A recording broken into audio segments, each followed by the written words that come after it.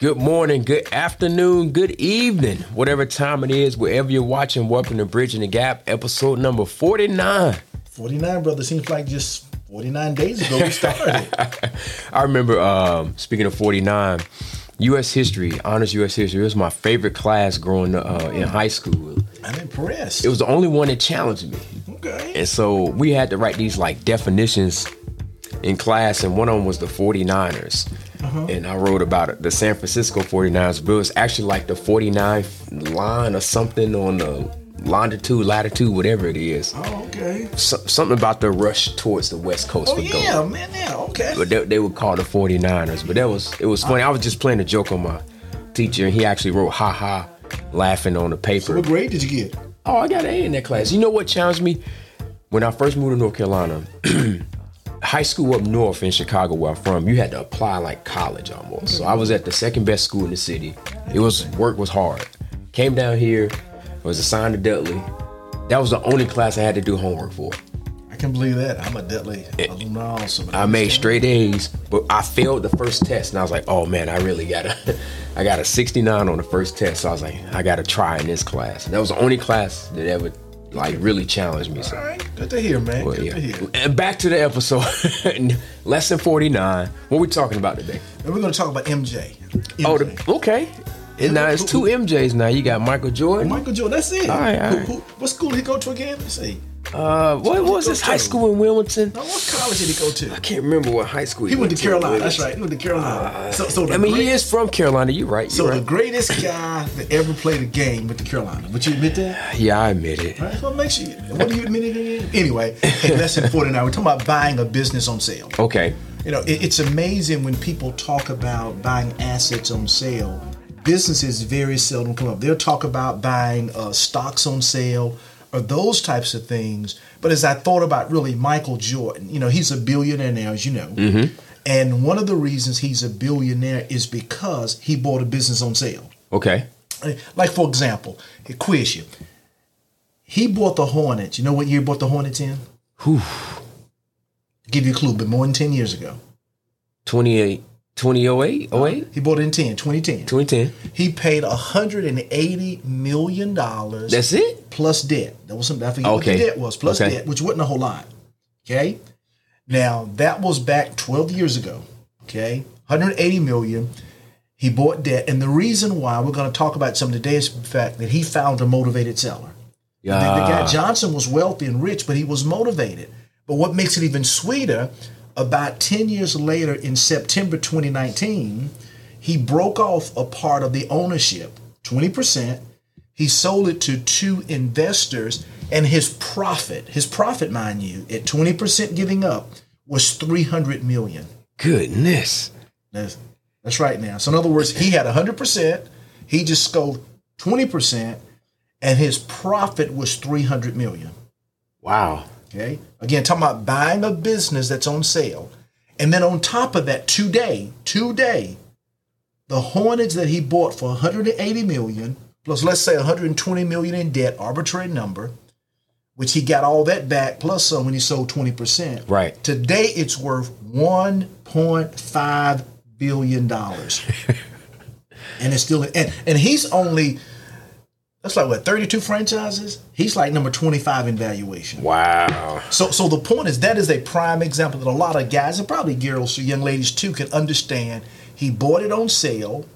He sold a part of it off, gave 20% ownership. He still controls it 80%, and it's worth $1.5 billion. That is the example. That is the mindset that I think is good that everybody can relate to. Wow, that's a huge profit margin. I agree, man. Wow. I agree.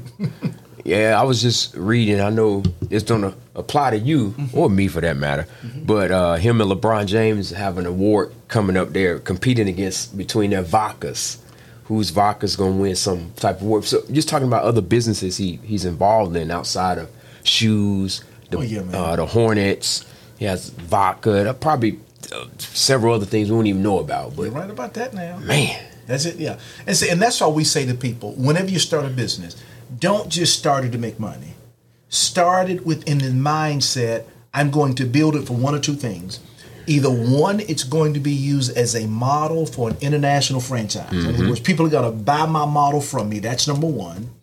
Or number two, I'm building it to sell. That needs to be the mindset. Yep. And either way you do it is you want to build a company, though you may never sell it. You want to build it to sell. I know my first company that Joe and I started, we sold it for about $500,000. And like I said, probably could have got more, but wanted to make sure that the young lady with me had really helped us build it. So I wanted to be fair to her. And we probably might have put in $50,000, and of course some sweat and tears, but we got a lot of money out of it. But if we were able to do that, and we were probably in our early 30s, it's no reason why people can't do it with that mindset. Agreed. Now, how do you identify or find a motivated seller of a business? Okay. Believe it or not, one of the easiest ways is a business broker. There are business brokers out there and many of those are retired CPAs who understand the market. And what they're trying to do is they're trying to find people, one, who want to sell their business, and they're trying to find and get a price that's below market value. Okay. Because a lot of times business owners will sell a business, one, because they just want out. I just want out of this thing. I'm getting older. I got grandkids. I have health issues, etc. So business brokers like you do your cold calling with your team and all like that. Right. They're business brokers. I've probably had about maybe 7 to call me in 30 years. And so that's one way to do it. Okay. And sometimes people are forced to sell to take care of an urgent need. Again, it goes back to trying to find a motivated seller. Yeah, same thing in real estate. Very same thing. Okay. And then sometimes people are really undervalued. I believe that Mr. Johnson of Johnson & Johnson, sure, he had some pressing needs, but I don't think he really saw the value of the Hornets. And I think one reason is he didn't understand basketball like Michael Jordan did. Makes sense. And a lot of people thought Jordan paying $180 million plus his debt. They thought, man, this Hornets that hadn't been to the playoffs in a while, they're losing franchise, etc. But again, he saw an undervalued, like we teach about finding an undervalued product, a property.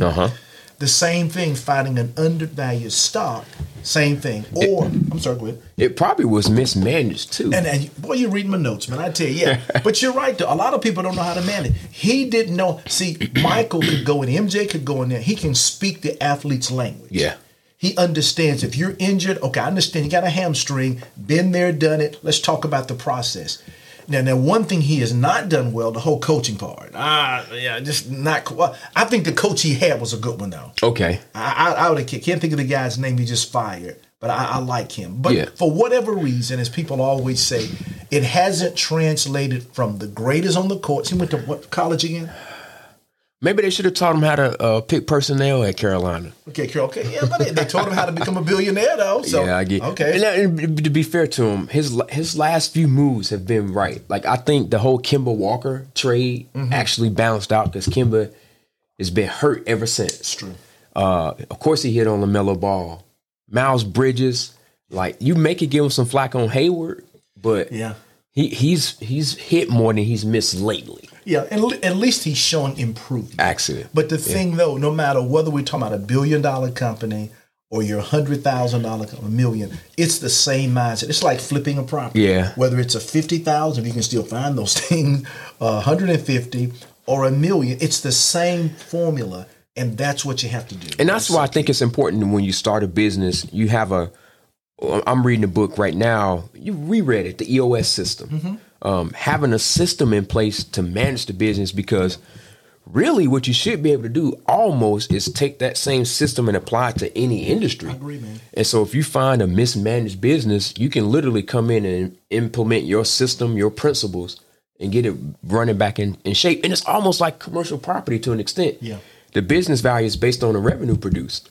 That's it. So you operating it better, managing it better can increase the revenue, which of course increases the value. That's it. And a lot of times, and again, there are different models, but pretty much in a business, a lot is viewed as cash flow. And see, with cash flow taking into account all the expenses, that gives you another win-win, because maybe you're paying too much in marketing and too much in payroll or too much in overhead costs. And and think if you ever watch CNBC, sometimes they'll say, that a company increased their revenues by maybe 3 million, but they increased their profits by 5. And you're trying to figure out, how did you do that? Well, some of it could have been cost reduction.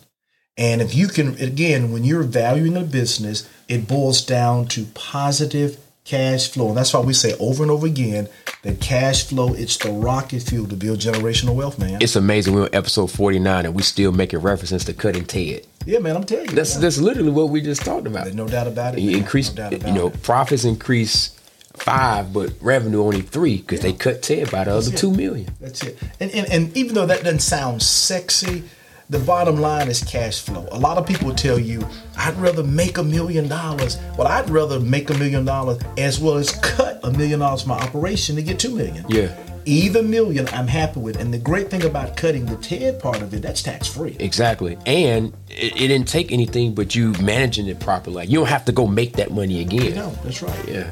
It's almost like recurring. Yep. And my final thought is the standpoint that a lot of times you can build wealth doing this a couple of ways. Number one, you buy it on sale. Okay. I mean, think about it. Sure, MJ did a lot of things to make it positive, but I'm guesstimating that he might have incurred $300 million to buy, counting the debt, but it was probably worth at least $600 million going in. So automatically he walked in with $300 million, all because he found a motivated seller. That's number thing. Okay?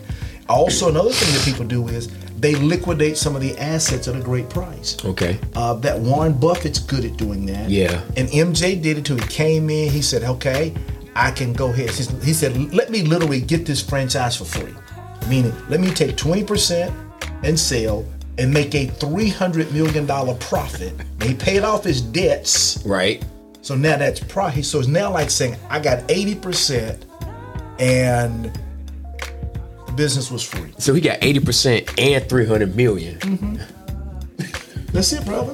And it's growing in value. And the point is, though, now he literally, the Hornets cost him nothing. Right. Cost him not a thing, okay?